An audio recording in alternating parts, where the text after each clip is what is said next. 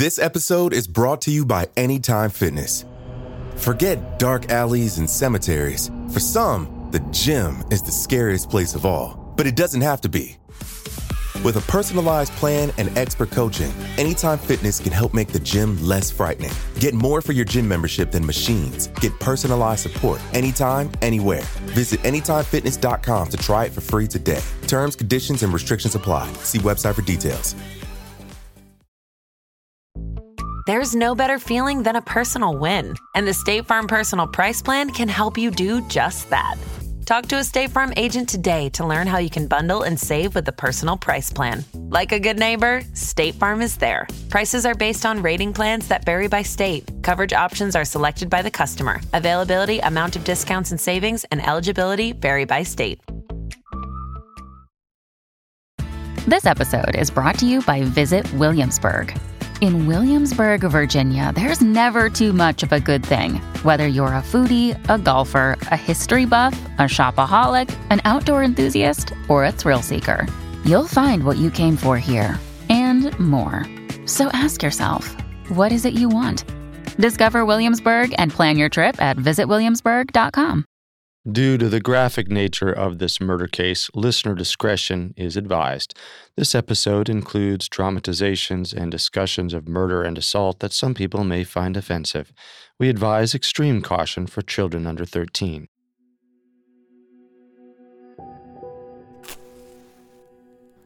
Dear Lady Melgund, the bad times are over, and for good, I hope. Madame de Praslin, insofar as her nature permits, is being very good to me. As soon as my students are married, I shall live in my own house. Chez moi! You can't imagine how much those words mean to someone who has never had a house. Mademoiselle de Luzy. Auguste, you startled me. You could have knocked. I'm sorry to inform you, mademoiselle, but Madame and Monsieur Praslin have instructed me to tell you. You must leave the premises immediately. Pardon? If you have no place readily available to stay, the Praslins will pay for one room in a hotel for up to 3 days until you find a permanent place to live. I don't believe you. You must be teasing me. The Marshal Sebastiani has defamatory information concerning you and the Duke de Choiseul-Praslin. Rumors have ransacked the city about your relationship. I recommend you leave at once to prevent further damage to your reputation. I'll see you in the foyer. But what about the children? Who will care for them? The matters of the Praslin children are no longer a concern to you. You're tearing me away from them just like that? They're practically family. Did I make myself clear? I'll start packing right away. In June of 1847, 6 years had passed since Henriette de Port de Luzy became the Praslins' governess. During that time, the already shaky marriage between temperamental Fanny and her docile husband Théo crumbled. The only connections between them were the long hallways of their various homes. That year, Fanny was particularly volatile. She demanded Théo fire Henriette, but after Henriette had moved out, Théo and the children continued to visit her. Théo promised Henriette and the children that, quote, things would get better soon. But on the early morning of August 18th, 1847, things got much worse when Fanny was found in her bedroom, brutally murdered.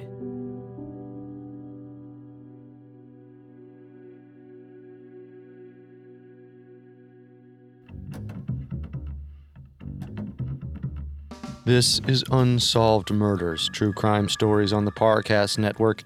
I'm your host, Carter Roy. And I'm your host, Wendy McKenzie. Every Tuesday, we dive into the world of a real unsolved murder and try to solve the case. This is our final episode on the murder of Fanny de Choiseul-Praslin. At Parcast, we are grateful for you, our listeners. You allow us to do what we love. Let us know how we're doing. Reach out on Facebook and Instagram at Parcast and Twitter at Parcast Network. And if you enjoyed today's episode, the best way to help us is to leave a 5-star review wherever you're listening. It really does help. We also now have merchandise. Head to parcast.com/merch for more information. You can listen to previous episodes of Unsolved Murders, as well as all of Parcast's other shows, wherever you listen to podcasts.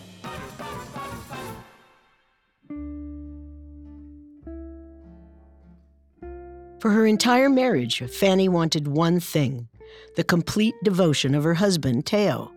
They had fallen in love as teenagers, married quickly, and captured the awe and admiration of French society. Fanny wanted that state of bliss to last forever. When the Praslins' children were born, however, Theo lavished attention on them and grew distant from his wife. Fanny felt threatened and became possessive of him. Unfortunately, this backfired, as the more desperate she was, the more Theo pushed her away. Henriette Deporte de Luzy was hired as governess in 1841, and soon she and Theo were close, spending long hours together with the children and going out with them when Fanny was away. Rumors of an affair flew around Paris, and eventually, in a letter written in June of 1847, Fanny demanded that Theo fire Henriette. From this point forward, I intend to take care of my unwed daughters myself. My father is prepared to offer Mademoiselle de Luzy a life pension which will assure her a good position in England, far away from here. Theo, the Duke of Choiseul-Praslin, was losing his governess, the woman who had become a dear friend to him, if not more. Fanny's letter to Theo was soon followed up with a message from her father.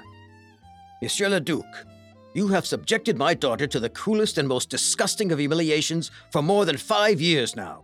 In order to put an end to this scandal, I will pay the woman her pension, as long as she leaves immediately. Theo realized he had to comply. Henriette was fired on June 15, 1847, but only 2 days later, before the governess had settled anywhere, the children contracted scarlet fever. Fanny felt incapable of caring for sick children on her own, so the Praslins asked Henriette to stay on until the children were well again. To avoid the governess, Fanny confined herself to a room for an entire month. Once the children were healthy again, on July 17th, Henriette left the Praslins' Paris home and rented a room at a boarding house. But the Praslin children had no relationship with their mother, and they desperately missed Henriette. On several occasions, Theo brought the children to visit her, and seeing how much the children loved her, he resented Fanny even more. He could no longer hide his anger. Fanny noticed a change in him. He is no longer the same man. He is suspicious, exhausted, and irritable. He has no real friends. I am afraid of the future and the threats he has made. But I have faith. I know God will support me. Lord God, how is this all to end? And as Fanny tried to soothe her worries alone at home, Theo and the children continued their trips to see Henriette. Their final visit occurred on the night of August 17th. We'll do our best to help you now, Henriette. I promise you. Happy days are ahead, okay? I know. It feels so hard to believe. I miss the children terribly. You all have been the happiness of my life. Please, try and be patient. Maybe find another position. It would be a healthy distraction. But that's the very thing. I can't yet, for Fanny hasn't provided me with a letter of recommendation. She hasn't written you a letter yet? It's been a month. She promised she would, but so far I have nothing. With my name sullied in the papers, there's nothing I can do. Theo soon gathered the children and returned home. Meanwhile, Fanny was in her bedclothes by 10 p.m., as usual. She wasn't terribly hungry, so she asked for a simple supper of bread and salt and half a bottle of orgeat, a drink made of barley and almond water that was popular at the time. Her servant, Euphemie, who had known Fanny since she was a child, delivered food, a napkin, and a pearl-handled bread knife to the bedroom. She set the tray beside Fanny, who was reading on a chaise near the fireplace. How I used to love supper like this. It brings back a happy memory or two. So glad I can help you relax, madam. Could you have a porter schedule a pedicure for 7 a.m.? Of course. I would like to be awakened by 6. Coffee at 7, please. Certainly, madam. Good night. Good night, darling. Euphemie lit a lamp at the edge of Fanny's bed. She closed and locked the shutters and locked both doors to the room, one that immediately led to the main salon of the house and one that led to the bathroom, and then through the bathroom to the hallway to Teo's rooms and to outside. She did not bolt the doors, however. Fanny always hoped her husband would come and see her at night. At about 4:15 in the morning, the servants heard a single ring of Fanny's bell. Half asleep and thinking it was a mistake, they waited a few moments, but then heard strange, nearly inhuman screams.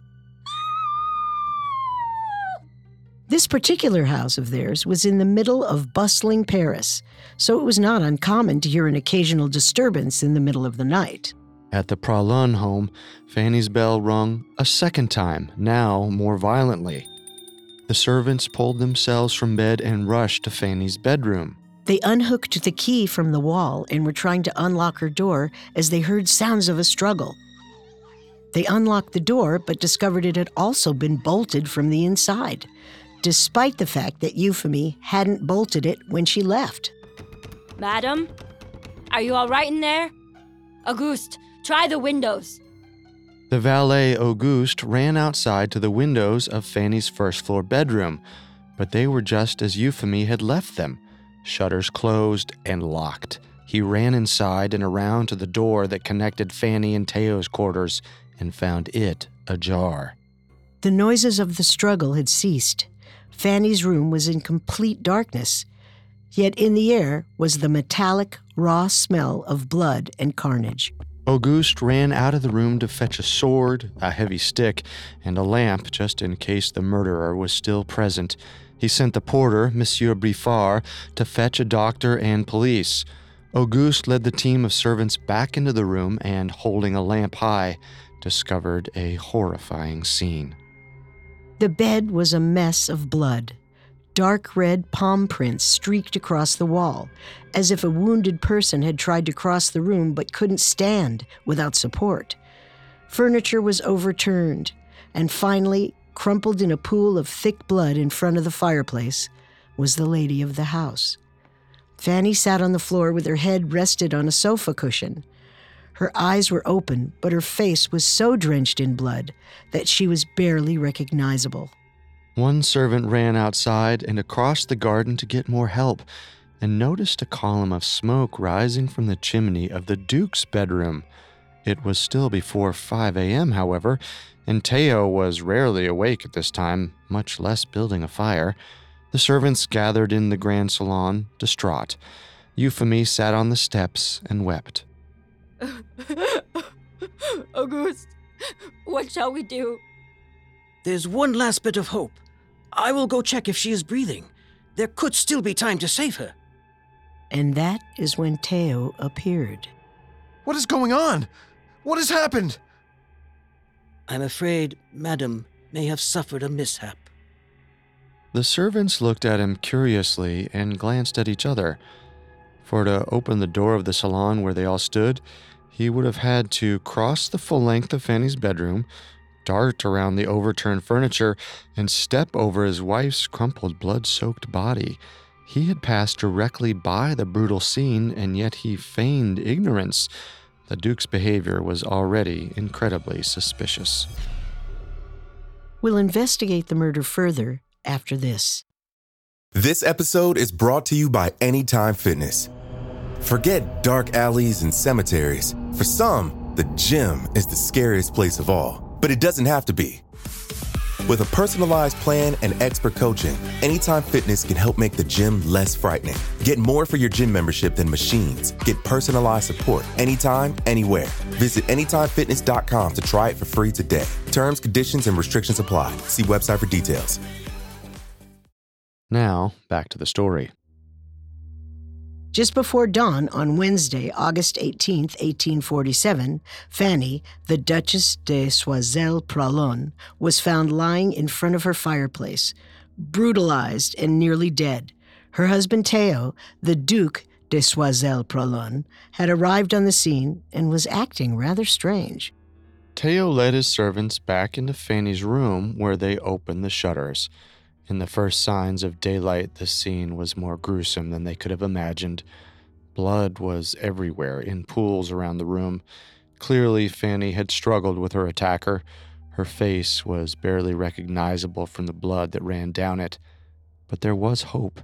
The faint, jagged sound of raspy breath came from her lips. She's still breathing. Fanny groaned lightly. Euphemie ran to her and gathered her in her arms. Hurry, get vinegar and water. We'll wash the wounds. My wife is still alive? Oh, poor woman. What a terrible misfortune. What will happen to us all now? Oh! Teo wailed and beat his fists on the wall, but he didn't try to help. When the doctors arrived, he threw himself on the bed and cried out, Horrors! Horrors! Oh, who is going to tell the poor children that they no longer have a mother? Oh, and Horace, who will tell her father? Oh. It was a loud display of grief for such a reserved man, but no one in such circumstances is expected to act normally. Still, the servants were uneasy at his behavior. Still in denial about what had happened, Euphemie asked the doctors if there was a way to mend the deep cuts on Fanny's throat, the multiple stab wounds on her body, or the large bruise forming on the side of her head. The doctors announced that it was too late to save her. With that, Teo retreated to his bedroom silently, locking himself in. He started another fire in his fireplace. Within the hour, the police arrived, led by investigator Pierre Allard, head of the Sûreté Nationale, or French National Police. Upon entering Fanny's bedroom, Allard immediately remarked to his colleagues, "This is not the work of a professional. It is the work of a gentleman." By 7 a.m., a man named Poe arrived for Fanny's pedicure. He was turned away from the house, but not before he heard whispers of homicide. At 8 o'clock, another man arrived to interview for a position within the household. He was turned away and caught a glimpse of worried faces and a horde of detectives. By 9 o'clock, the word was out on the streets of Paris. Fanny, the Duchess of Praslin, had been murdered. A crowd was gathering at the gates of her home at 55 Rue de Faubourg Saint-Honoré. Meanwhile, across town at the boarding house, Henriette was in a sunny mood. She had plans that afternoon to see two of the Praslin daughters, Bertha and Louise. However, by mid-morning, she was told that someone was downstairs asking to see her. Henriette was surprised. Why would the girls arrive early? When she reached the parlor, she saw that her visitors weren't the Praslin girls, but two friends from the neighborhood, Madame and Monsieur Remy. They had grave looks on their faces, and they told her the news.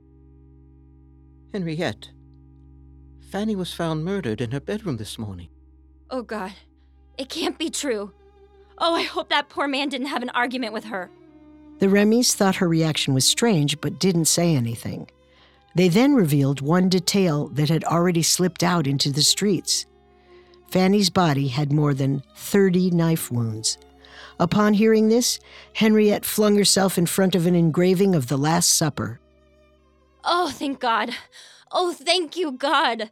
There cannot have been a quarrel between them.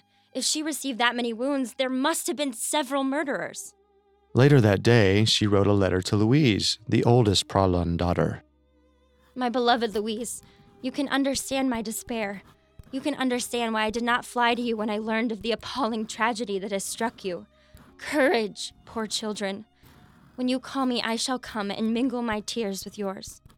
As she finished the letter, there was a knock on the door. The police were there to arrest her. She left willingly, calmly. As they led her out, she said that she'd been expecting justice to summon her for some time. Henriette was placed in a holding cell in solitary confinement. The police did not want her sharing her story to anyone. There were already accusations of corruption in the royal court, not to mention the rumors about Henriette and Teo. They were protecting French nobility as much as they were protecting her. Meanwhile, chaos continued at the Praslin home. The children were rushed to stay with a family friend, and 19-year-old Louise was sent alone to Switzerland to tell her grandfather of Fanny's death. At noon, Teo was still locked in his room, stoking a fire. It was early afternoon when Fanny's uncle arrived. Upon seeing his niece's body, he stumbled backward. Feeling faint, he asked for a glass of water. Auguste ran to the Duke's bedroom to fetch the nearest carafe.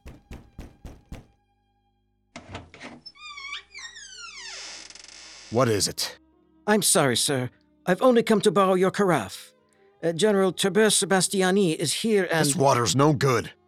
That's fine. May I borrow the carafe? He is ill and needs a drink. Take it. I'm miserable.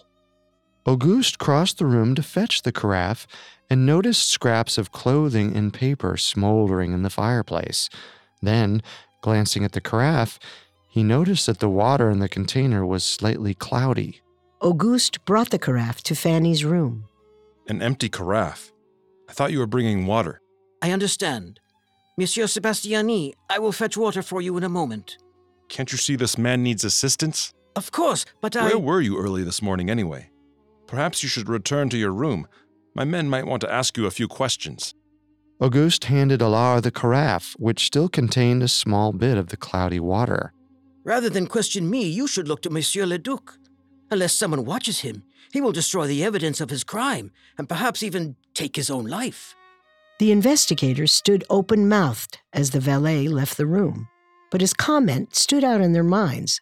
Later, when they tested the water in the carafe, they discovered that the cloudiness was caused by traces of blood. But blood was everywhere. It trailed and pooled in multiple places, providing evidence of a long struggle. Detectives theorized that the first wound was cut in the bed while Fanny was sleeping.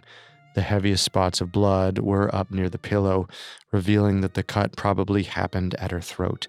But the fight didn't end there. Bloody handprints across the walls showed that Fanny stood up and fought back, which was likely when she was able to ring the service bell and scream. But then something stopped her from screaming, probably additional cuts along the throat. An examination of Fanny's body showed 3 unsteady cuts at her throat, the last which finally severed her vocal cords and an artery. Police noted that the fact that the cuts were unsteady was evidence of a weak force or a nervous hand. Fanny also had dozens of stab wounds in her body and a bruise on her face, likely from a blunt object. This blow to her head was probably the strike that killed her. However, the most important detail was one that the servants of the house told police. They revealed that when they entered the room, the shutters were still locked and one of the doors was bolted from the inside. And the door leading to Théo's hallway was ajar. With these discoveries and Auguste's warning, Allard led himself to Théo's room in the afternoon on the same day of the murder. Burning a fire, I see. Cold? I can't get warm at all. Must be the distress. Perhaps it's the wet spots on your clothes. I had to take care of some stains. What kind of stains? Surely you haven't eaten anything. I don't know how you could. Blood. There were spots of blood. Must have gotten on me when I held her, in my grief. And this is quite a fire you're building. Looks like there are clothes in there. Auguste put out a neckerchief for me earlier. It was frayed. I don't want to wear old neckerchiefs. Ever the gentleman. Amid all the chaos, you still want to look good. Habit, I suppose. When did you know that something was amiss this morning? About 4:30 a.m. I heard my wife yell, "Thief!" I was sleeping. Martin, doctor, come in. Monsieur Praslin, this is my colleague, Martin, and this is Dr. Bernard. The doctor would like to examine you. Would you remove your clothing, monsieur? Allard later said that Théo submitted to the examination of the doctor like a man admitting his guilt. Upon examination, they found that Théo's body was covered in bites and scratches. Some were so fresh that they still seeped blood. Despite the wounds that were clearly teeth marks, he claimed that he had not been bitten. He said that he had bruised and scratched himself simply through his daily habits. Numerous suspicious clues were found in Théo's room. His neckerchief, which he had said was in terrible condition and thus had to burn, was in fine condition at the edge of the fireplace. Not so pristine were the singed remains of Théo's other clothes. They were found to be soaked in blood, Other blood-stained clothes were found at the foot of a basement entrance directly under Teo's window. When the police finally moved Fanny's body, they found Teo's loaded pistol underneath her. When asked how it got there, he said that he'd brought it there when he heard her cry thief, but that still didn't explain how she ended up collapsed on top of it. Nor could he explain why fragments of his wife's skin and hair had adhered to the blunt handle of the pistol. Officials seemed to discover a new piece of evidence every moment. The 4-poster bed on which Fanny slept held a heavy, almost concrete-like canopy. Each of the 4 posts had been loosened. With a single night of fitful sleep, the heavy canopy could have come crashing down onto Fanny. They discovered that the bolt on the door between Teo and Fanny's chambers had been removed completely. The lock was still operable, but the bolt was completely gone. All signs were pointing to Teo as the killer, and by the afternoon of Wednesday, August 18th, the crowd had grown to a mob outside the Praslins' door. Everyone in the city wanted the scoop. Word of the crime scene had spread among the crowd, who likely heard details from servants who wished to see Teo prosecuted for what he'd done. The crowds began to wonder why Teo hadn't been arrested. It was more evidence that the House of Orléans and all their royal friends could get away with anything. By 3 p.m. on August 18th, the same day of the murder, police decided that they would confine the Duke to his room and keep him on constant watch.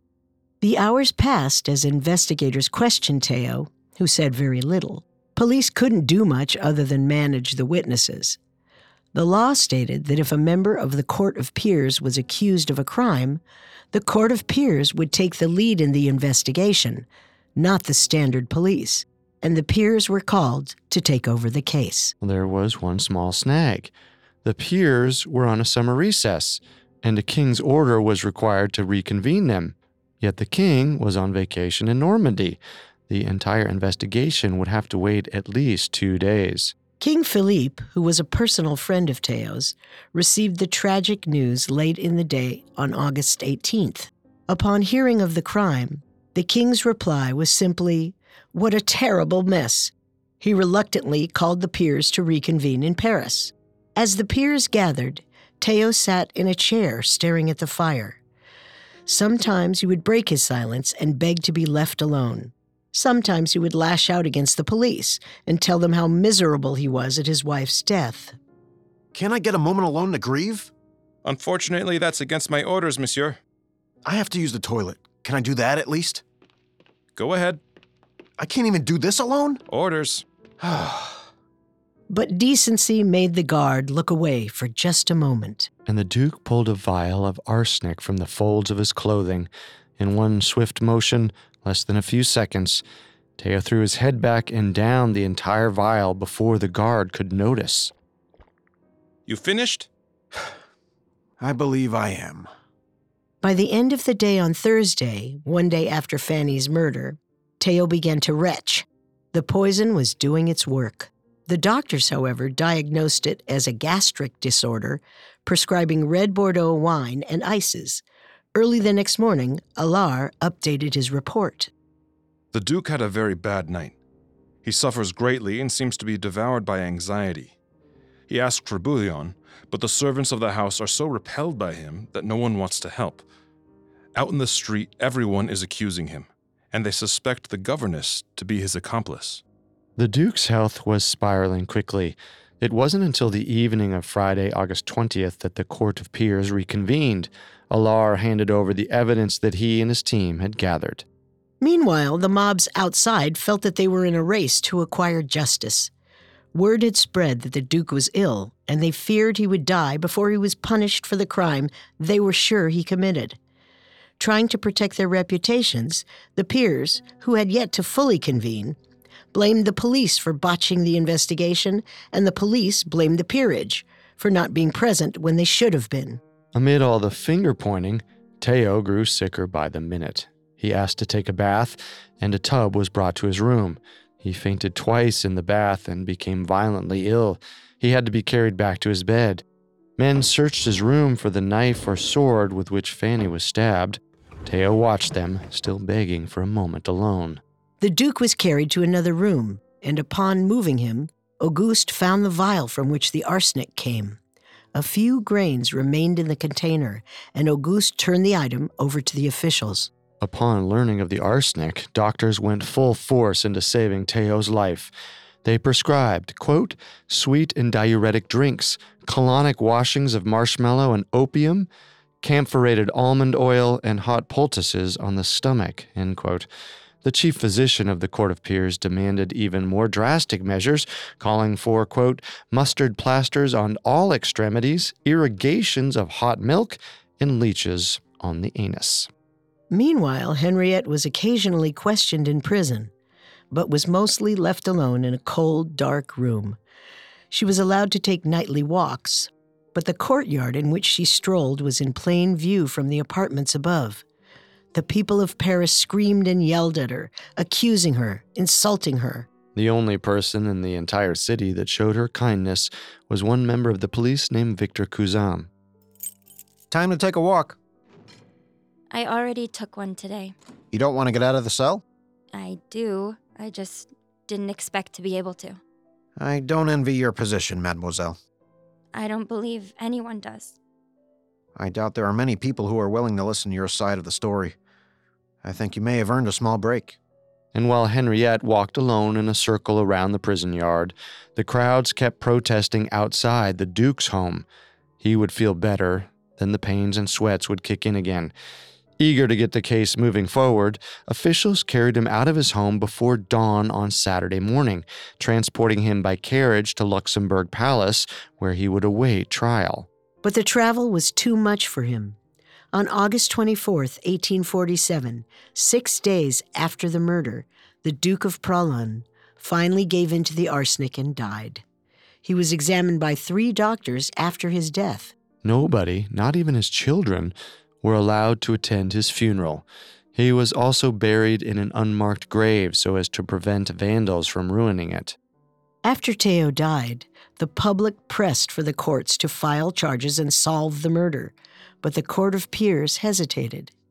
With an angry mob of the French lower class outside, the Court of Peers likely believed that to protect the court's reputation from the ire of the public, they had to make it look like the Duke was innocent, and they never pressed charges. This incensed the already unhappy lower class. Most of the middle and working classes believed that the Duke was literally getting away with murder, and that this failure to press charges against a man who was already dead provided more proof of royal favor and corruption. The lower class knew that if one of them became a suspect in a similar case, they would have been guillotined without hesitation. Multiple sources state that the discontentment following the Praslin case, along with other circumstances, led directly to the Revolution of 1848. The 1848 revolution was specifically a backlash against King Louis Philippe, who was nicknamed the bourgeois monarch because during his rule, the state was controlled mostly by educated elites. The middle and working classes were heavily marginalized, and only landowners, the top 1% of the nation, were allowed to vote.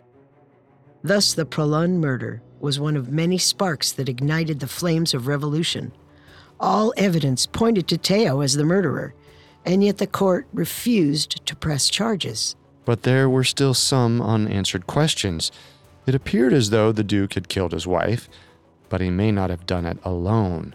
At the time of Theo's death, Henriette still waited behind bars, and the police were going to make her talk. We'll learn what happens with Henriette after this. And now back to the story. By September 14th, 1847, the mob in front of the Praslin Paris home had finally dispersed. Theo had committed suicide, and the Praslin children were trying to settle elsewhere after the terrible tragedy that struck their family. But Henriette Deluzy still waited in solitary confinement. Her only real conversations were interrogations. For weeks, the police questioned her, but Henriette remained loyal to Theo, insisting that Theo could not have been the murderer. Even when police presented solid evidence like the bloody clothes in the fireplace and the pistol with Fanny's hair and skin on it, Henriette persistently protected his reputation. And yet police suspected this loyalty was driven by sinister motivations. They had discovered multiple letters in which Henriette complained to Theo about Fanny and expressed her desire to be happy with him and the children. One particularly damning note from the governess to Theo lent some weight to the rumors created by their relationship. My friend, oh, more than my friend. All night I asked God, in the fullness of my gratitude to you and my feeling for you, to show me the way to sacrifice myself for your happiness. If I have been the involuntary instrument of trouble to the children, I owe it to them as a mother to put their happiness above every consideration. Never, never will I become accustomed to the life that I now lead. It is a death by pinpricks. How sweet it would be to die for all of you. She had gone so far as to call herself the Praslin children's mother, and her words were certainly more than one would use with a casual friend. She had become emotionally entwined with Theo, if not physically entwined as well. Yet, as 3 weeks passed and the evidence became more damning against her, Henriette continued to protect the Duke. Of course, no one had told her that Theo was dead and buried. You seem to be saying that the act of murder, if Monsieur Praslin did commit it, was defensible. His children were being menaced by her.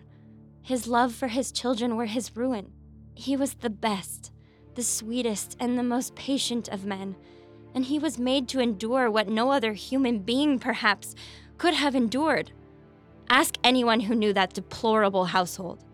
No one can know how he was harassed and tortured, and I who could tell you would not be believed. You understand that some believe that the act was premeditated. An act of madness or passion it may have been, but as for premeditation, never. Never. I will never believe that. After 3 weeks of getting nothing from Henriette, Victor Cousin decided it was time to tell her that Theo had died. Perhaps her loyalty would falter if she knew he was gone. I have to tell you something, mademoiselle. The Duke of Praslin feared the judgment of his peers, and the just punishment that would have followed. He escaped both by committing suicide. Oh, no. No! He can't be dead! I can't... Dead?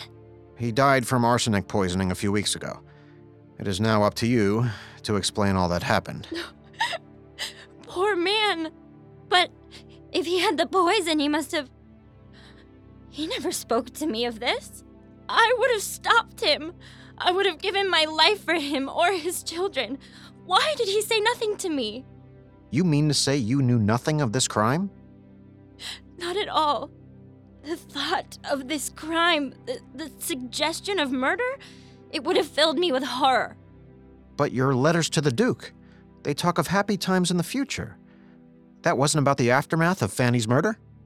In my letters, I also talk about bouncing Louise's babies on my knee.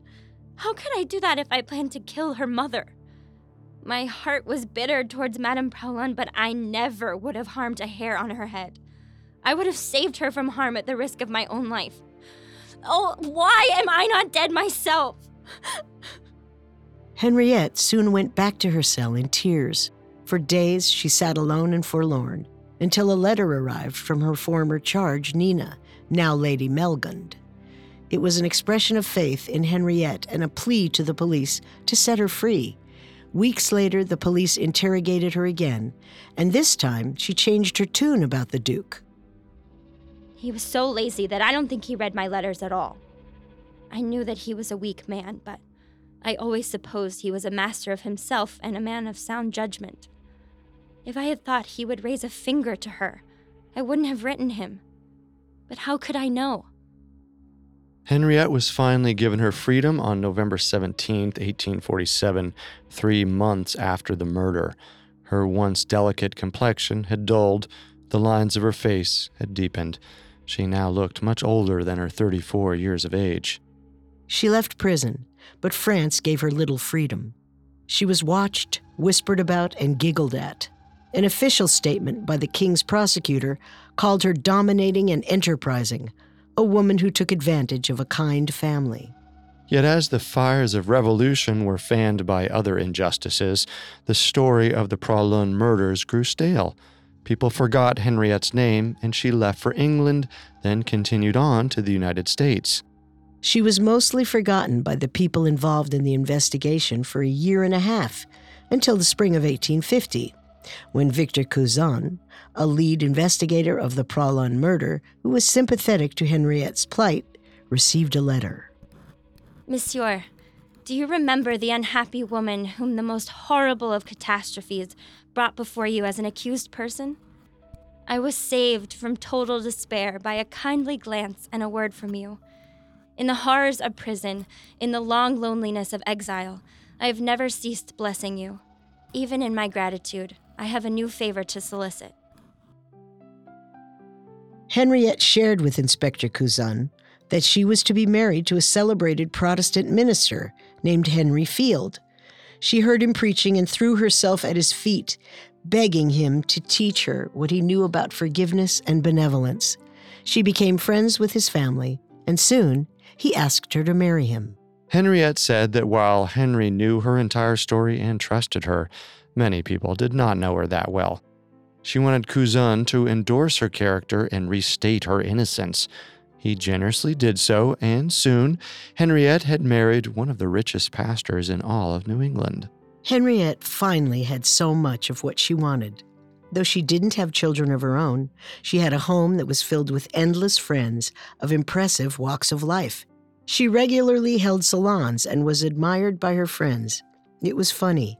In France, Henriette's history made her a pariah. In New York, it made her interesting. Henriette made 2 visits to France after moving to the States. One was to speak with the Praslin family lawyers. According to Théo's will, she was to receive an annuity for every year of her life until her death. She decided instead to take a lump sum, thus cutting off her contact with the Praslins altogether. She never again spoke to the Praslin children. Henriette passed away in 1875. The Evening Post declared that for 20 years, Mrs. Field has been one of the most distinguished women in New York. The New York Tribune said that her death brought, quote, a deep sense of personal loss in the intellectual and social life of the city. Yet life for the Praslins didn't tie up quite as neatly. The children lived relatively quiet lives, but a popular rumor sprung up in France that the Duke had never actually died.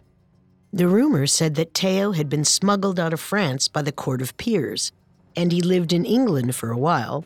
Researcher Eddie Cole claimed that Théo then left England and traveled to Nicaragua, where he fathered 2 sons named George and Benjamin and 3 daughters, Margarita, Ava, and Gertrude. According to this theory, the Duke died in 1882 and was buried in Nicaragua. Cole published this information in the year 2000, and apparently the Choiseul-Praslin descendants in France wanted to meet the supposed Nicaraguan relatives. It's believed that this meeting occurred in 2014, though neither family has confirmed the relation. Well, very little information on the results of this meeting exist. However, there is still a very active group of Praslins online who claim to be descendants of a Théo Praslin who lived in Nicaragua. They are interested in DNA testing and could be pursuing this as we speak. This theory is technically possible, since only a small group of people claimed to see the Duke's body after he died. Only 3 doctors had declared him dead, and each of them could have been paid a sizable sum of money from Théo's accounts to lie. Well, this theory would also explain why Théo's children were not allowed to attend his funeral or know the location of his unmarked grave. They never saw his dead body and would have never known if he had actually died at all. So the story ends there. But there are still several unanswered questions and several possible explanations for the murder of Fanny de Choiseul-Praslin. Most evidence points to Théo as the killer. His suspicious behavior, blood-soaked clothes, blood-stained pistol, the selectively locked doors, loosened bedposts, and willful suicide make it a practical guarantee that Théo murdered his wife. Agreed, which leaves us wondering if Henriette de Choiseul was an accomplice in planning the murder. Henriette and Théo had grown quite close during her tenure at the Praslin home. The letters she wrote practically stated that she wanted Fanny out of the picture so Henriette could become the kid's new mother. Henriette also defended Theo for quite a long time, even in the face of outstanding evidence that pointed to him as the killer. She was still in Theo's will after she was fired from the home. And after she got paid, she never saw the Praslin children again. So it seems possible that she knew about the murder beforehand. However, she was also genuinely surprised by Theo's suicide. The fact that Theo had arsenic ready the day of the murder implies that suicide was always part of his planned murder. If Henriette was pushing Theo to kill Fanny so that they could be together, Theo would not have planned to kill himself. Additionally, Henriette was beloved by all she met and praised as a virtuous woman for much of her life, even by the men who had investigated her for murder. A woman with that sterling of a reputation probably wasn't a part of a conspiracy to commit murder. Which leaves us with the final possible explanation. Theo never committed suicide at all. Well, based on the claims of people in the modern day, it seems like a distinct possibility that a living, breathing Theo faked his own death, and along with the help of the corrupt court of peers, smuggled himself out of Paris to Nicaragua, where he fathered 5 more children. The fact that only 3 people claimed to have seen his dead body, and the fact that nobody, not even his children, was allowed to attend his funeral make his death incredibly suspicious. Yet suspicion is not proof, and if the Nicaraguan Praslins are related to the French Praslins, DNA proof has not arisen to close this case. Of all of these possibilities, I think the most likely explanation is that Theo killed his wife, acting alone, then killed himself with arsenic. Henriette seems like too good of a person to push for and plan a murder. And if the Nicaraguan Praslins truly are descended from Theo, they'd likely wish to make that public knowledge. I agree. While this case is still technically unsolved, I feel like we have enough evidence to say that Theo was the killer, and any talk of Henriette as an accomplice seems like pure speculation. In the end, this murder had a profound impact on the face of the world today. The injustice and corruption evident in its investigation was one of many cogs in the machine that led to full-blown revolution. And through all the drama, the victim of the murder, Fanny de Choiseul-Praslin, was almost forgotten. The story of her murder was a symbolic representation of the class struggle of her countrymen. It was mired in violence, jealousy, tragedy, and corruption. Perhaps more than all else, it was a grim reminder that wealthy and poor alike are subject to the powerful whims of human emotion.